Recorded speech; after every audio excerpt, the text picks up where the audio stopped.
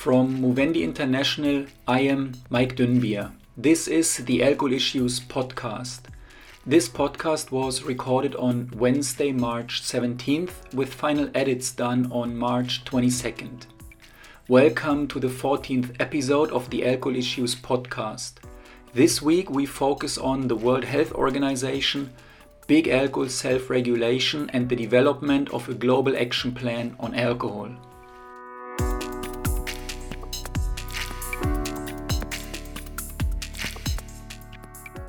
For the 14th episode of the Alcohol Issues podcast, we welcome today Paula O'Brien, Tim Stockwell and Robin Room. Together with Kate Valens, they wrote an editorial in the latest Addiction Journal with the title WHO should not support alcohol industry co-regulation of public health labeling. Paula O'Brien is an associate professor at Melbourne Law School. She specializes in public health law in her research and teaching. Associate Professor O'Brien researches in the area of public health law with a focus on the regulation of corporate conduct to protect human health, international economic law and human health, and the regulation of healthcare systems. Professor Robin Room of the Centre for Alcohol Policy Research in Australia is a sociologist who has directed alcohol and other drug research centers in the United States, Canada, Sweden, and Australia. He has been an advisor for the World Health Organization since 1975 and has received awards for scientific contributions in the United States, Sweden, and Australia. Professor Room has worked on social, cultural, and epidemiological studies of alcohol, other drugs, and gambling behavior and problems, and studies of social responses to alcohol and other drug problems, and of the effects of policy changes. Professor Tim Stockwell is the director of the Canadian Institute for Substance Use Research and a professor in the Department of Psychology at the University of Victoria in Canada. He has published over 400 research papers, book chapters, and monographs, plus several books on prevention and treatment issues. Professor Stockwell's research interests include prevention of alcohol and other drug-related harm, regulatory policies to reduce alcohol-related harm, measurements of alcohol consumption and related harms.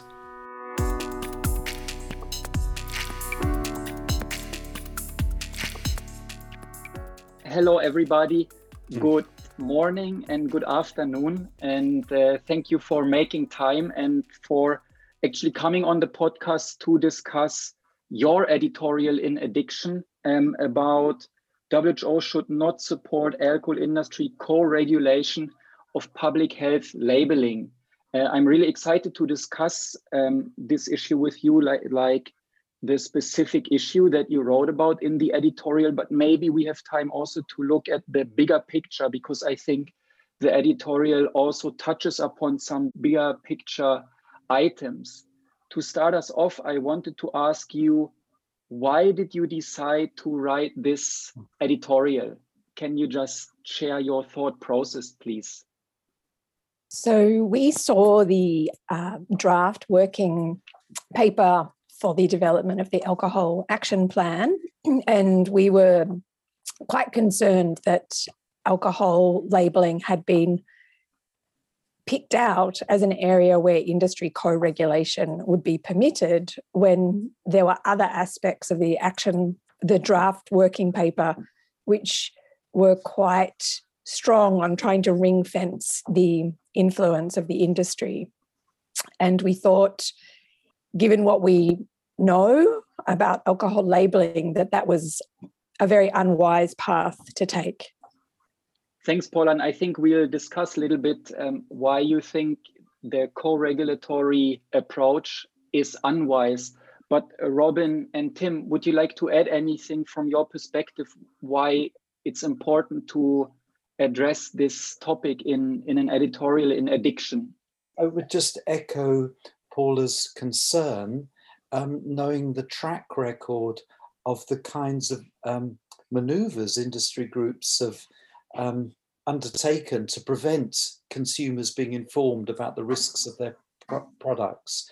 I mean, there's some of these are referenced in the editorial, but there's examples from Australia, from Europe, from North America of fierce opposition to the existence of labels, the contents, particularly if it's a hard-hitting message that, like a cancer warning. And of course, that's probably the most important warning of all, because people are so unaware, by and large, of the cancer risks from drinking alcohol. So it would be a shame to dilute any messaging, and we know the kind of messaging the industry opts for when given a choice. It's very vague. If anything, it might seem to be promoting their product rather than warning consumers about risks. Yeah, it's Paula in particular among us has spent quite some time looking at trade agreements in the whole area of trade agreements, where the industry has been pushing essentially for limiting governments in terms of what they can put on the label, or whether it goes on the label or can only be put on a supplementary label. And also in the international body that considers issues of how recommendations to countries on how products, food products should be labeled. The industry has essentially been fighting a successful battle up to now to keep alcohol from having even the kinds of requirements that are put for other things that we take into our body, the foods. Yeah, so I think now you have already outlined some of the issues. I think the trade, so the international trade agenda and how the alcohol industry navigates this. I think, Tim, your experience in Canada with the study, I think that you were involved in, that the alcohol industry tried to shut down in terms of preempting cancer warning labels. And then, of course, what Paula talked about, that it's just an unwise approach to go for co-regulation in terms of labeling. So if we do it systematically, could you just explain for the listeners what is co-regulation in principle? We can also read it in the editorial, but if you could just explain that, please. So sometimes the term co-regulation is used, but it's really a form of industry self-regulation. And the reason I say that is that industry self-regulation is not one thing. It can take many different forms, and one form of it, if you like, is co-regulation. And so co-regulation involves government doing one part of the regulating and industry doing the other. So you might have the industry sets the rules and the government then enforces them. So if the industry doesn't follow them, the government might be responsible for investigating and deciding what punishment should be imposed. Or you could have it the other way around. The government could set the rules and then the industry has the job of monitoring and enforcing the rules. So in many parts of the world, we see these kinds of systems, and they're often called self-regulatory. But when we dig into them, there's often government involvement in small ways. But the key message is that in these regulatory systems, the industry plays a very big part. So not just as the people subject to the regulation, but actually in making the regulation work. Mm-hmm. And what we know in alcohol is that industry self-regulation tends not to work at all. People will probably think about maybe some other industries where there's self-regulation, and it might work actually quite well in other places, but it does not work in relation to alcohol. What are other alcohol policy areas where self-regulation has failed? So the very key one is alcohol marketing. So many countries adopt a self-regulatory model for alcohol marketing. And again, when you dig into the detail, there might be some government involvement. So another form of self-regulation, which is also called co-regulatory, is where industry might write the rules, but they have to be approved by government. And then the government hands them back to the industry, and then the industry has to administer the self-regulatory scheme and it has to hear about breaches. So alcohol marketing is the other key example, because that is an area where governments, marketing and speech is an area where governments are often very reluctant to regulate. And so they tend to leave it to the industry. But again, across many countries, and there's quite a lot of writing now about how these self-regulatory schemes actually do not particularly protect minors from alcohol marketing, and also don't protect the general community from messages around the normalization of alcohol. Yeah, and it's very interesting to listen to you, Paula, and to just reflect about what co-regulation then actually means, and just to think about this evidence that we know about self-regulation failures in marketing, as you're explaining it. I find it difficult to explain for myself why this text, why this suggestion is in this working document that you have analyzed now. And Tim and Robin, do you have any idea why would WHO on their own put this into the working document, if it's the case, as Paula said earlier, that in other issues they are really trying to ring fence, so trying to keep the industry at bay? And here the evidence, as Paula says, is so clear actually. So do you have any idea, or is it just speculation, why the WHO would include this kind of suggestion? Well, if you look at where they included it, the only place I could find, Paula, maybe you can correct me if I'm wrong about this, is on page 14 of that document that we're citing. At the bottom of it, they say, refrain from promoting drinking, eliminate and prevent any positive health claims, and ensure within co-regulatory frameworks the availability of easily understood consumer information. So they're accepting co-regulation rather than saying anything of what Paula is saying about it. But they're not actually proposing co-regulation. They're saying if there is a co-regulatory framework, et cetera, et cetera. But I think the editorial is essentially arguing that, look, it's time for WHO to tackle co-regulation head on in terms of the experience we've had in a number of countries with it in this particular area. Paula, is that a fair statement? I think so, but I also think that by actually specifically allowing co-regulation, where countries maybe don't have any labeling regime around alcohol, for example, and that's something to come for them. What it is opening up, I think, is that the industry will say to those countries, well, the WHO makes way for co-regulation, industry co-regulation of alcohol labeling. So look, let us come in and we can run it in your country. And, that will probably be preceded by attempts to stop any regulation. But, the plan B will always be, well, look, if we really have to do this, let us do this. And in some ways, we saw exactly that in Australia with the pregnancy warning labels. The government decided they wanted to move on pregnancy warning labels in 2011. And the industry appeared and said, we're going to run this pregnancy labelling scheme. So let us do it for you and we'll make it work. Now, we know it didn't work. And I think, as Tim said, there's actually enough evidence already of these industry labelling schemes not working. So what should be avoided in the future is that other countries say, well, let's give co-regulation a go. And we want to avoid industry being able to say to countries, let's give co-regulation a go. Because even if down the track, countries might swap over to a wholly government regulatory scheme, we've got delays of years and years. And also, we might have countries that never move past co-regulation. They spend all their policy energy, if you like, getting the co-regulatory scheme in place. And so then there's that policy energy dissipates. And so then, it may take many years or never that they actually get round again to regulating properly. So I think it's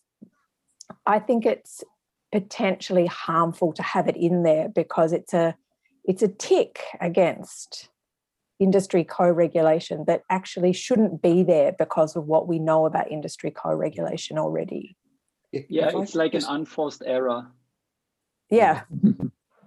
Could I just chime in a moment, because I'm wondering again, it's perhaps speculation, but there's probably huge pressure there must be on the powers that be in WHO from member countries, many of whom have major exporting and businesses and production of different kinds of alcohol. Huge pressure historically to have weak alcohol policies, and there may be a sense where if you're going to concede anywhere, well, what's the weakest line? We're not going to concede on pricing and availability, but this labeling stuff, the evidence is so weak, and it's just an educational thing if we're going to concede anywhere.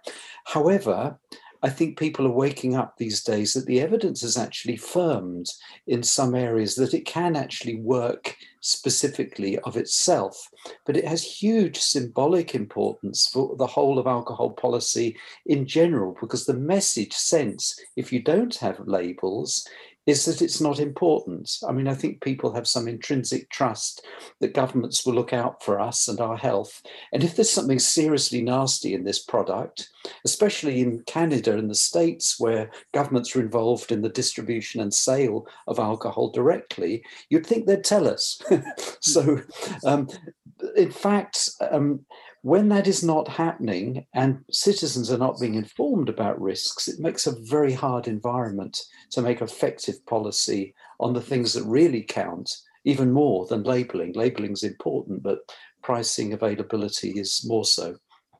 So the whole environment, I think, is softened and made easy when consumers are not being afforded their rights to know the risks of consuming a particular product. In the editorial, you write about 3 reasons why this proposed co-regulatory approach to alcohol labeling is misguided. And I think, Tim, you have already mentioned at least one of them a little while ago, but I wanted to just have this, complete picture of what are the other reasons why this is misguided. In addition to that, we actually know the track record of the alcohol industry, so they are not actually serious about this. Tim, do you want to talk about the emerging evidence? You touched upon it a little bit there, but that was our first reason that we've got this new firming up of the evidence. Okay, sure, I can have a go at that. I mean, there's emerging evidence on labelling for a range of products. I mean, tobacco, foodstuffs, and alcohol. And until recently, most of the research had been done in North America, in USA, on a natural policy experiment where these little black and white labels were introduced. I think it was 1989, and it was a big deal. And some research was done. It didn't appear to have much measurable effect on consumption. There were some other behaviors, like talking about the messages, seemed to have some brief impact. But it was broadly assumed on the basis of that, this is not a big deal, and let's fight on other fronts. But more recently, and I think the whole awareness of the cancer issue has been leading the concern, the fact that so many people are unaware, like in many countries, 70-75% of the population are unaware of that, and the evidence that people believe they should be informed. And recently in Canada, we did get the chance to do a little natural experiment of introducing new labels, really bright color, not the little black and white ones, but bright yellow and red, with messages that we tested with all sorts of focus groups of local residents and stakeholder groups to give impactful messages. One was on cancer, one was on the National Low Risk Drinking Guidelines, and one on the number of standard drinks in the bottles. And they were in English and French, and every bottle, apart from a small number where you couldn't actually fix the label on because of the size or the shape of the bottle, like 98% of bottles sold in this main liquor store in Whitehorse in the Yukon north of Canada, they were all had these bright yellow and red labels. And The industry actually discovered this, and these cancer labels only ran for a month, but we were able to get back in the field and do follow-up surveys. And lo and behold, we found that messages really resonated. And people said that if they recalled seeing the labels, it made them think twice about their drinking. They were more likely to say they would cut down. But the sales data indicated a measurable reduction in sales from the 97.8% of containers that were labeled, whereas those that weren't labeled showed a small increase, and they were both significant. So this is kind of quite striking evidence from a variety of data sources of behavior change from labeling. There was also strong public support for that. Well, there was good public support. It wasn't huge, but it was more than the opposition. So overall, it appeared, and given the evidence that if people are aware of the cancer risk, they're more likely to support other effective policies, and there's evidence on that from the UK and Australia as well as Canada. There's quite a strong case for them being important in their own right, but also for creating a favourable context for effective policy making to improve public health. Yeah, thanks, Tom. I think this Yukon example is really exciting. And maybe, Paula, we can talk a little bit about what Robin mentioned earlier, the international trade arena and what the alcohol industry is doing there in terms of what Robin just mentioned briefly, actually limiting the space for governments to regulate alcohol labeling domestically. So if you could explain this a little bit more, what's happening in this space that not many people are aware of. Sure. So there's an organization called the World Trade Organization, which many listeners might have heard of, and it sets rules about international trade. And none of its rules are specific to alcohol, but it regulates trade in goods. And many countries who are members of the WTO raise concerns with each other when one of the countries wants to introduce alcohol labelling policy change. And so there's quite a bit of pressure put on countries who want to introduce labelling change, particularly a country like Thailand, who in 2010 really made the first major move, or we should say proposal, around alcohol labelling change. So it's a proposal that's never come to fruition, but Thailand in 2010 said it wanted to add graphic warning labels to alcohol. And these were the type of warning labels that we see on tobacco in many places. So photos, quite graphic and confronting photos with some text underneath. They were to take up 40% of the label space, and they were to be rotated very regularly to make sure that consumers didn't become immune to the messages. So Thailand was confronted in one of the WTO committees with lots of opposition, including from Canada, including from Australia, the EU, the US, Mexico, New Zealand. So a number of key exporting countries. And Thailand eventually backed down on the labels. And there's nothing on the record that says we backed down because of the pressure in the WTO, but the pressure was very considerable, and it probably played at least some part in the decision of Thailand. But Thailand's move in putting these labels on the table was still significant, because since that time, we've actually seen quite a bit of movement around labelling. So WTO forums are often used by members to put some pressure on other countries around their labelling laws. That's certainly the case also with Ireland, which has proposed putting on warnings about cancer. And there's been a lot of pressure put on them in the WTO. And so far, those labels haven't come into being in Ireland, although I expect we will eventually see that. But you might hear from what I'm saying that what often happens is about delay. So using these trade law arguments, and in fact other legal arguments, to basically delay the introduction of the labels. The other thing that's happening in the trade space is that listeners might know that countries can also reach new agreements, and it might be between 2 countries or 3 countries or a smaller set of countries. Most of the world's countries are involved in the WTO. And in these, what we call regional trade agreements, there have actually been some specific provisions about alcohol added. And one of them is to provide for what we call supplementary labelling of alcohol. And supplementary labelling means that producer doesn't need to put a labelling message on the main label. They can put it on a sticker, if you like, and put it on some place on the bottle or the container. And so our concern about this law, which has actually been rolled out into a number of subsequent trade agreements, it's first started in the Trans-Pacific Partnership Agreement, which turned into the Comprehensive and Progressive Trans-Pacific Partnership Agreement, and it's now been found in a number of other agreements, is that producers will start squeezing warning messages into some obscure place on the label. So down the side of the bottle, so it becomes hard to read because the text is not running horizontally.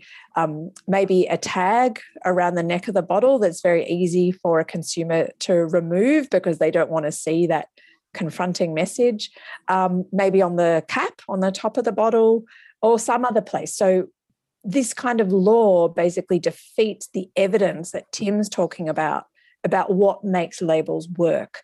And so that's a new strand of activity in the trade area that's concerning because of its possibility of being proliferated across all these smaller trade agreements between countries or between groups of countries. Yeah, thanks. That's super helpful. And I'm very impressed that you really got the name at first try of the TPP followers. I think it's crazy, this kind of acronym. We analyzed, I can tell you, we analyzed 16 submissions of major alcohol industry front groups to this working document consultation. And quite interestingly, we found that both Australian and European alcohol industry front groups were pushing in their submissions for the WHO not to engage in the World Trade Organization.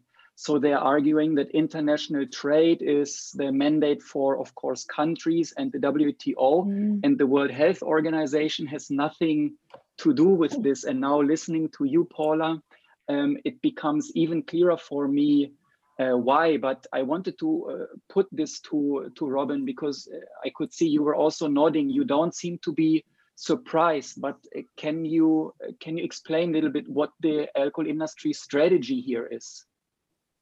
Well, there's an organization known as Codex Alimentarius. In other words, it's about the laws around things you eat or take into your body. And it's an organization that is a joint creation of the World Health Organization and the Food and Agriculture Organization, which are both part of what they call the UN family, both agencies that are intergovernmental agencies, like the World Health Organization. And that meets every 18 months or so, although I suspect that Codex has thoroughly disrupted that, and discusses what it should be recommending to countries with respect to the labeling, among other things. That's only one of its topics, the labeling on food products.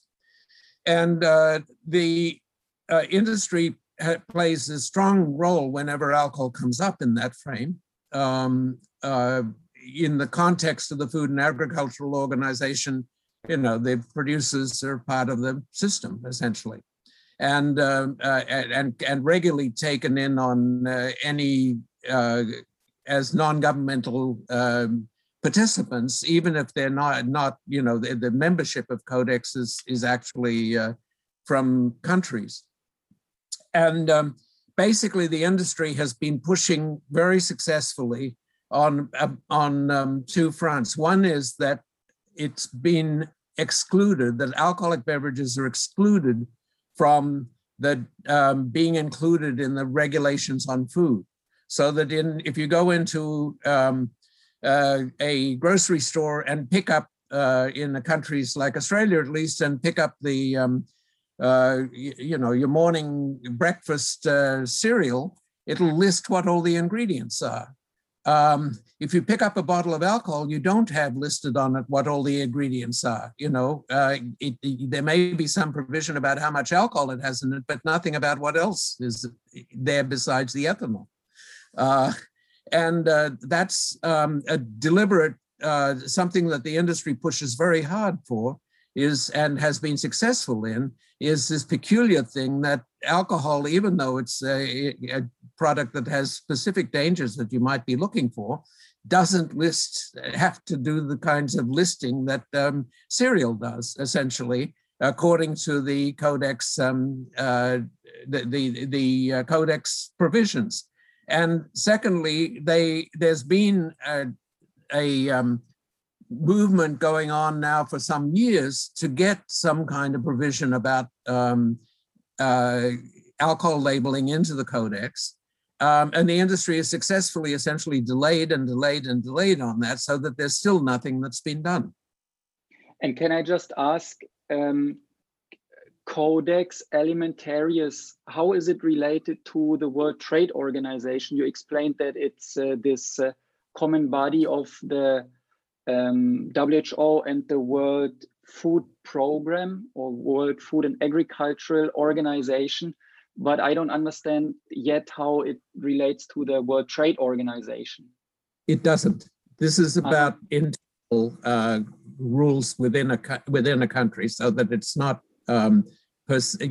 it's, as is very much the case, what's called the UN family includes like the World Tourism Body, which is happily promoting wine tours, etc., without any consideration at all of is there anything they ought to be telling people along the way. So the UN system is quite decentralized in terms of that one particular intergovernmental body is not compelled in any way to pay any attention to another one in many cases. And I think it's one of many examples of a strategy the industry uses broadly to try and keep health and public health considerations away from trade. I mean, another arena would be the European Commission. I guess when the minimum unit pricing regulation was being considered, it took forever to get approval for that, and it was blocked and opposed by industry groups and alcohol exporting countries because it was like a precedent of allowing public health to be a rationale for restricting trade. So I think this is a very general important strategy in lots of international arenas to try and say trade is trade, it trumps everything, and health has to be looked at somewhere separately. And there's no way public health should get in the way of our freedom to sell and export, import at whatever price and advertise and all the rest of it. So it really is a very important intersection. And it's so important that these are all business and trade practices that have implications for public health. And to ignore them, we do at the peril and of the public interest and public health of member countries. I was going to add that this opposition to the WHO being active in other UN organisations also has a precedent around tobacco.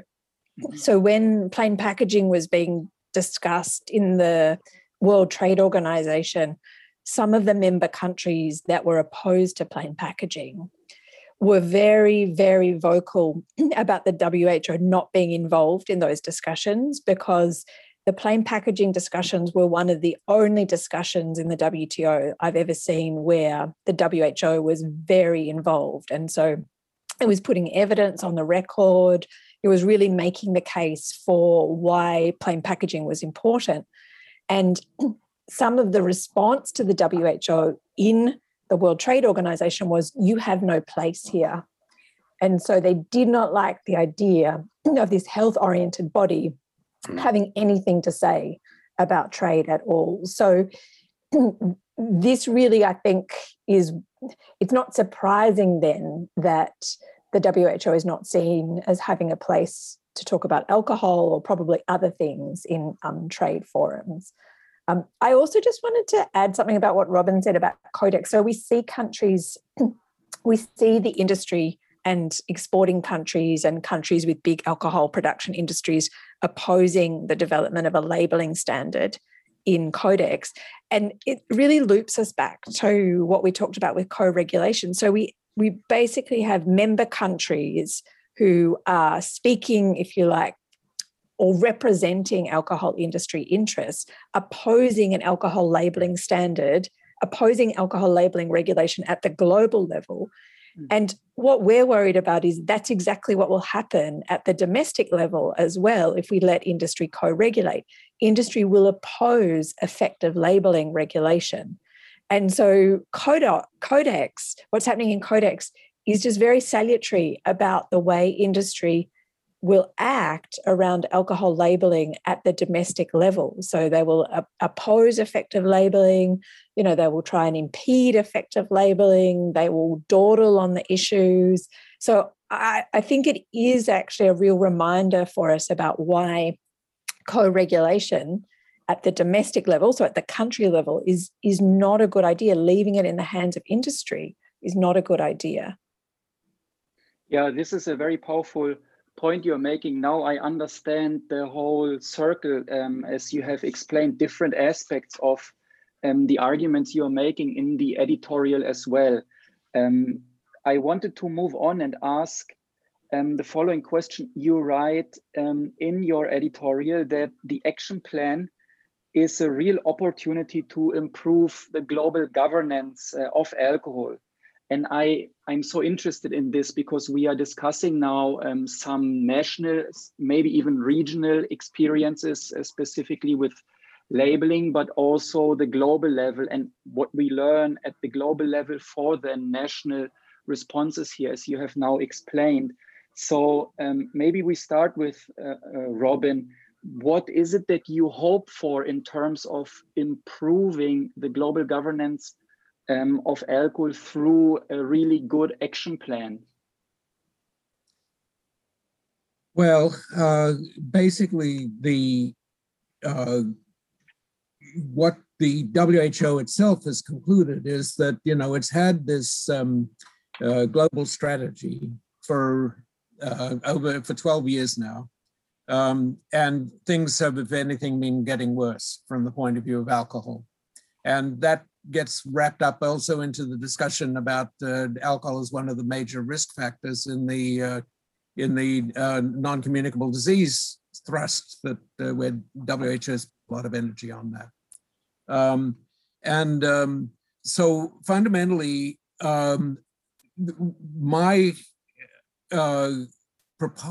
suggestion and the suggestion of a lot of public health people is that WHO needs to tackle alcohol in the same way that or in ways that are parallel to the way that it tackled tobacco, essentially. Alcohol is not included in any international agreement that has to do with public health and public interest, other than, only in the trade agreements, for instance, is alcohol mentioned. It's not included in the drug treaties that are UN drug treaties. And if you look back at the explanation of why it's not included, it certainly fits the framework of the 1971 convention.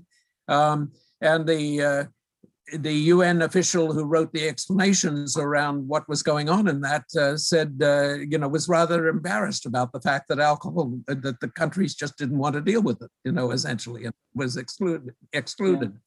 Yeah. So it's the only widely used psychoactive substance that isn't covered by any international agreement that has issues of public health and public interest in it, and rather than being a specialized thing about trade or about wine tourism or whatever. And so one option is to have a framework convention on alcohol control parallel to the framework convention on tobacco control. And several of us have made suggestions about ways in which it would have to be different. Alcohol is not the same drug as tobacco. There are quite a number of ways in which it would have to be somewhat different, but and of course, the Framework Convention on Tobacco Control includes within it a provision that decisions on public health, the industry should have no part in them, essentially.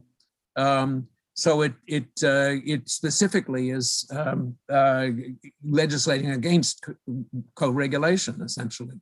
So that's the fundamental, but there are alternatives to that kind of strategy. It doesn't have to be a framework convention on alcohol control, but there needs to be some kind of enforceable international agreement that provides that government regulations in some particular country can't be undercut by what some other country does. Tim and Paula, what would you hope for in terms of improving the global governance of alcohol through this action plan and everything that might follow afterwards, as Robin is alluding to?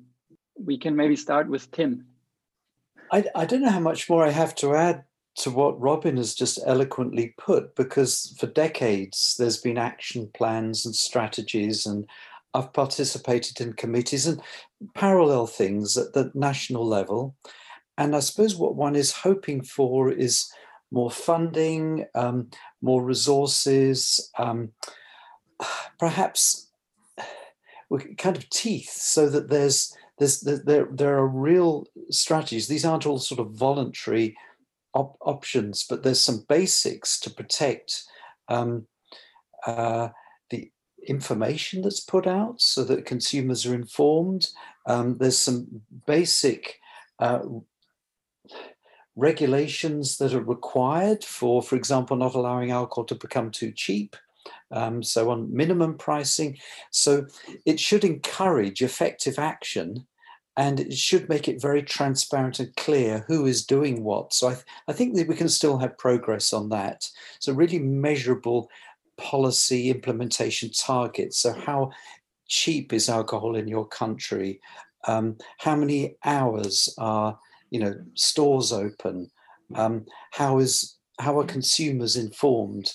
And to really track those things in ways that draw attention to what works, what is effective, and rewards countries that are able to implement effective strategies. But a treaty is, without an international treaty with some binding arrangements, I think otherwise it's just sort of a little easy thing to tick off, and tokenistic efforts can be made, continue to be made. I think these points are interesting, especially these kinds of blueprints of, as you're saying, how cheap is alcohol, how available is it, how are children and young people protected from alcohol promotions. And it seems to me that this is something that also the WHO regions can lead on and can work with their specific countries a little bit more on than what some of the regions at least are currently doing. Yeah, part of the problem, as Tim was hinting at, is resources. WHO, the number of international civil servants, in these bodies that are concerned with alcohol, you can count on the fingers of your hand, Yes. The number of folk who are working on tobacco at the international level in these intergovernmental bodies is in the dozens. Yes. The number working on the drugs under the drug treaty is in the hundreds. Yes. Alcohol really, we're dealing with tiny resources. It's the industry, we don't get to see this, but most of the money that WHO spends on alcohol is money that comes from special projects that a particular country will fund outside the regular budget. Yeah. And of course, it's always easier to talk a government into not spending money than into spending money. And the industry has been very successful behind, closed doors in keeping the resources at the international level really small. Can I just add, I mean, I was sounding very negative. It's easy to be pessimistic, and I completely agree with what Robin's saying. The resources are minute at the national and international level we're talking about here. We've had some recent experience with this idea of documenting effective policies, looking for indicators of what is effective. And in Canada, internally, putting the provincial and territorial governments sort of putting them against each other, sort of holding them up for account and assessing how well they're doing. And it usually has rubbed people up the wrong way, but also it's been quite effective with governments that want to actually do something. It's like providing some standard that's easy to understand, it's actionable and practical, and they can use it. We're able to show which governments were doing poorly, which were doing well.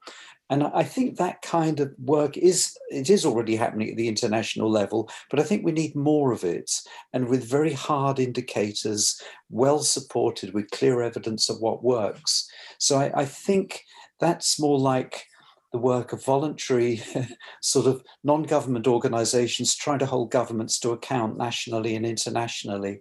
So I think there's scope, and having seen it work, and having seen provincial and territorial governments in some areas at least up their game, it's not to say there's also been a lot of backward movements with some governments making alcohol cheaper and more available. So I think there are ways that we can work internationally, the non-government sector can, but it would be wonderful if governments had resources and a strong action plan or treaty which put more pressure for real things to happen. I think this is a great point, Tim, this kind of shadow report. I will get back to you on this because we are discussing this and following the idea to come with a shadow report actually to the WHO governing body meeting in 2022, when they are supposed to adopt the action plan to show some of these things that you have explained now. So if we could do that and can learn from your Canadian experience, that would be awesome. Yeah, and I think it's basic implementation science. It's got to be simple and measurable and transparent and really easy to show that it works. So it shouldn't be too dense and complicated and too much hard work for people to go and find out, because a lot of the bureaucrats that can influence things don't have time to look into all that. We've got to kind of spoon feed them. The evidence has to be presented and wrapped so beautifully that they can just look at it and think, oh yes, and we believe it. We trust the source, and other people are doing this in my country and it seems to work. So, or the international parallel to that could be quite effective, I think. Yeah. And Paula, did you want to add something to the improvements of the global governance of alcohol from your perspective? I think there's just two things I'd add. And one is that I think this is also a chance. So when WHO opens up these processes, it's also a chance for more cooperation to develop between NGOs, so international NGOs and domestic NGOs, because what we know from the Framework Convention on Tobacco Control experience is that one of the successes of that treaty was about generating a much stronger civil society and a much more coordinated civil society around tobacco control.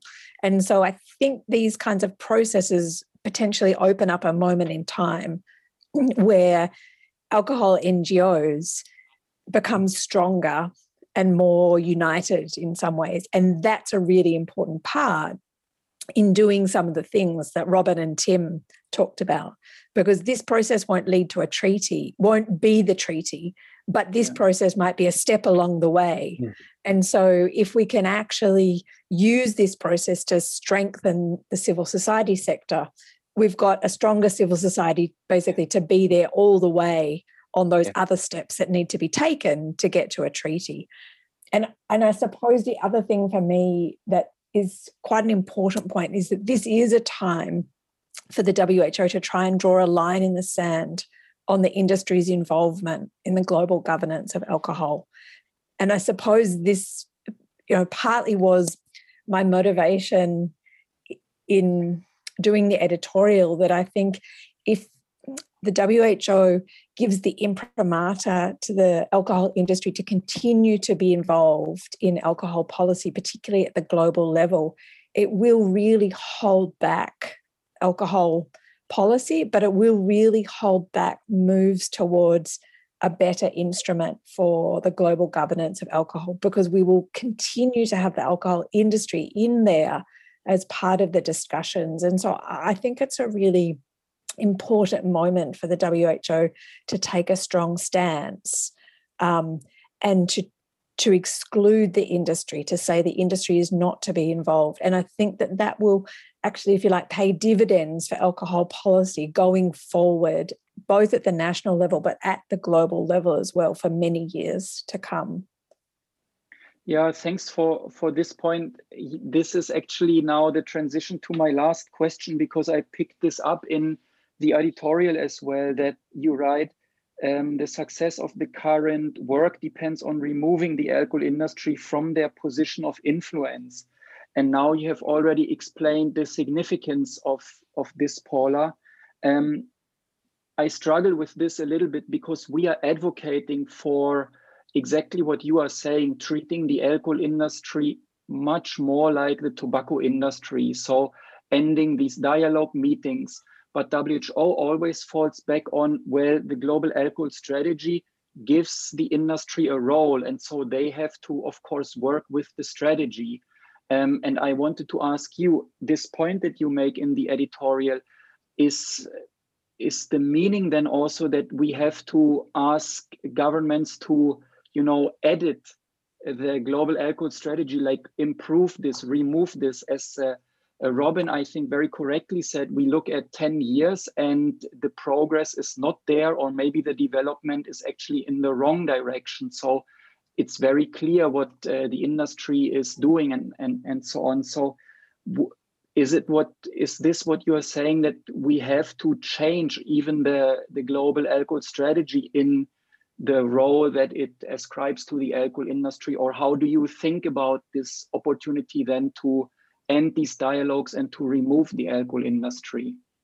So some of the submissions that I've seen to the consultation process, they don't say, so very few of them basically say anything about a treaty or anything like that. But one of the things that I have seen coming up is that the global alcohol strategy sets the parameters for this action plan. So the action plan can't be in conflict, if you like, with the global alcohol strategy. And I think one of the reasons that is coming from the alcohol industry is because of what you're saying, because the global alcohol strategy does allow economic operators some role. And so they're trying to use the global alcohol strategy as the parameters for what the action plan can do.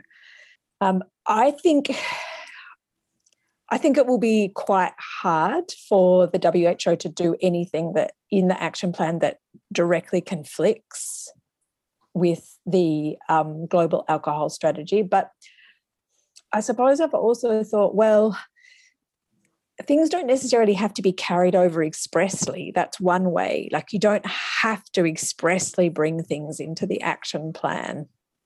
So, because if you expressly provide for economic operators to be involved in the action plan, well, you're really, really giving them the green light. So I partly wondered if one way to handle it is that the WHO doesn't necessarily go against the global alcohol strategy, but doesn't sort of positively endorse the parts of the global alcohol strategy that would give the alcohol industry a place to play. So I'm not sure this is the best answer, but I've just been trying to, as I've seen these parts in the submissions, I've been trying to work out how the WHO will navigate this area, because this, I think, is going to be the industry's big line, that you can't have an action plan that conflicts with the alcohol strategy.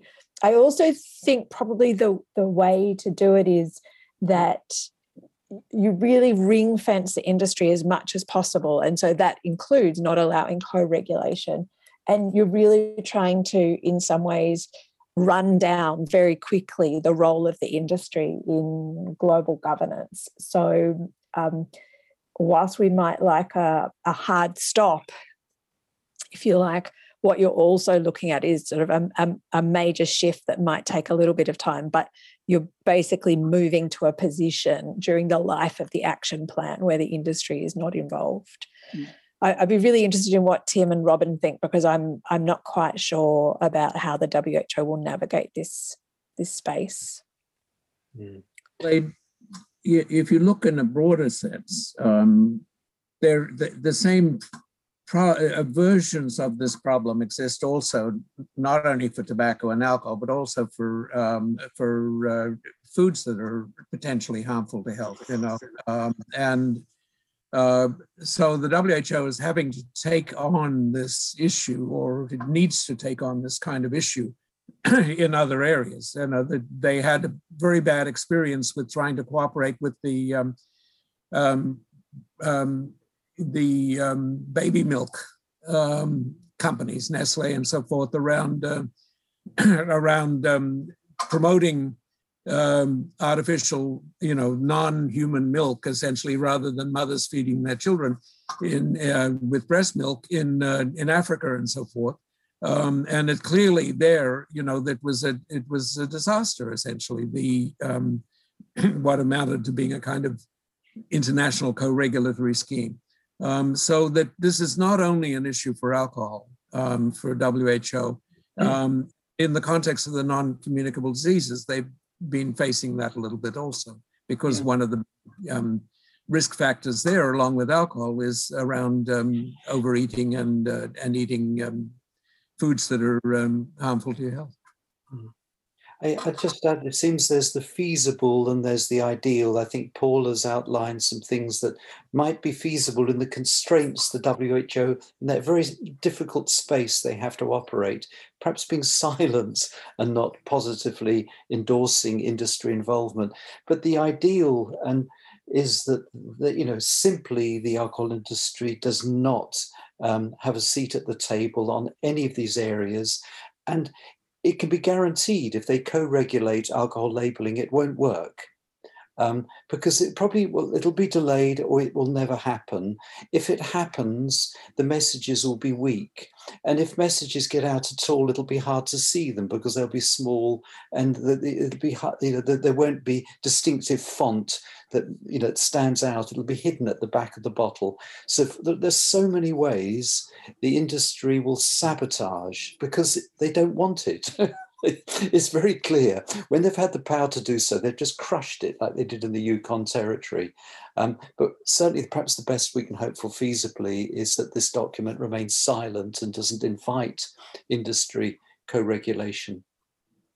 Yeah, and I think, I was going to say, I think Tim's point is a really good one. And I mean, also bringing us to the focus again on the co-regulation. So offering up the co-regulation as a model goes well beyond what is in the global alcohol strategy. So in fact, the draft working paper advances the position of the alcohol industry vis-a-vis alcohol labelling. So it doesn't attempt to minimise it, which I think is the strategy that the WHO should be pursuing. So in fact, they're going completely in the wrong direction with this if the idea is to actually minimise the role of the industry. Yeah, I think this conversation is super helpful.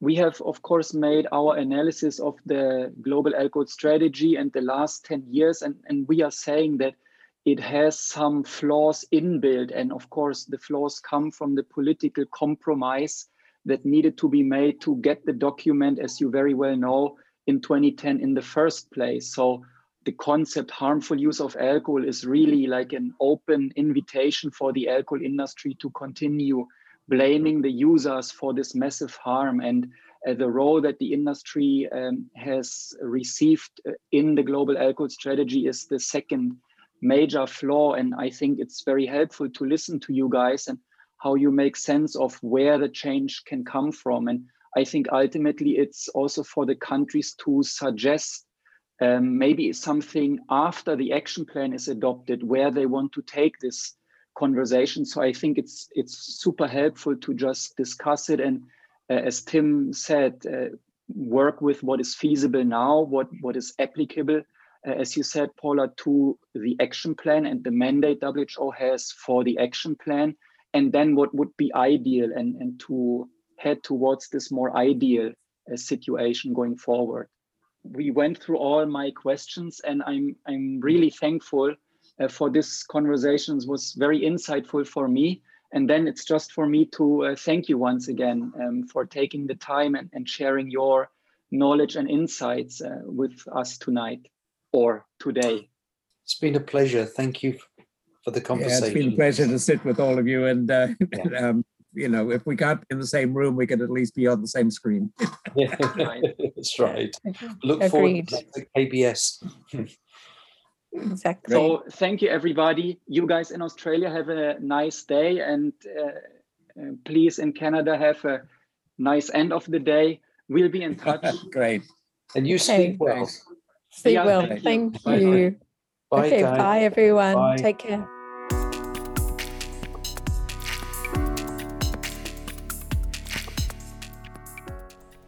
This podcast episode is part of our coverage of issues surrounding the ongoing development of the Alcohol Action Plan at the World Health Organization. We've already released 2 blog posts and 1 previous podcast episode exposing how the alcohol industry works to derail the development of the Alcohol Action Plan using both tobacco industry allies and tobacco industry strategies.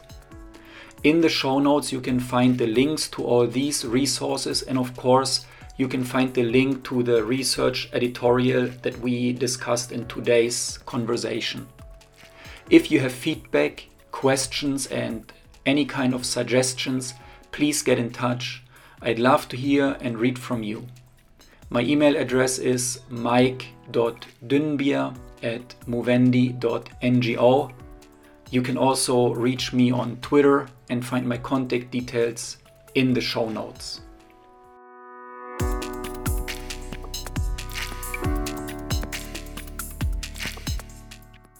The Alcohol Issues podcast is made by Arin Pino, Taraka Ranchigoda, Kristina Sperkova, and Mike Dünbier. Our theme music for this episode comes from LF Music. That's it for the Alcohol Issues podcast this week. We really hope you enjoyed this episode. Thank you for tuning in, and stay well and safe, and talk to you soon.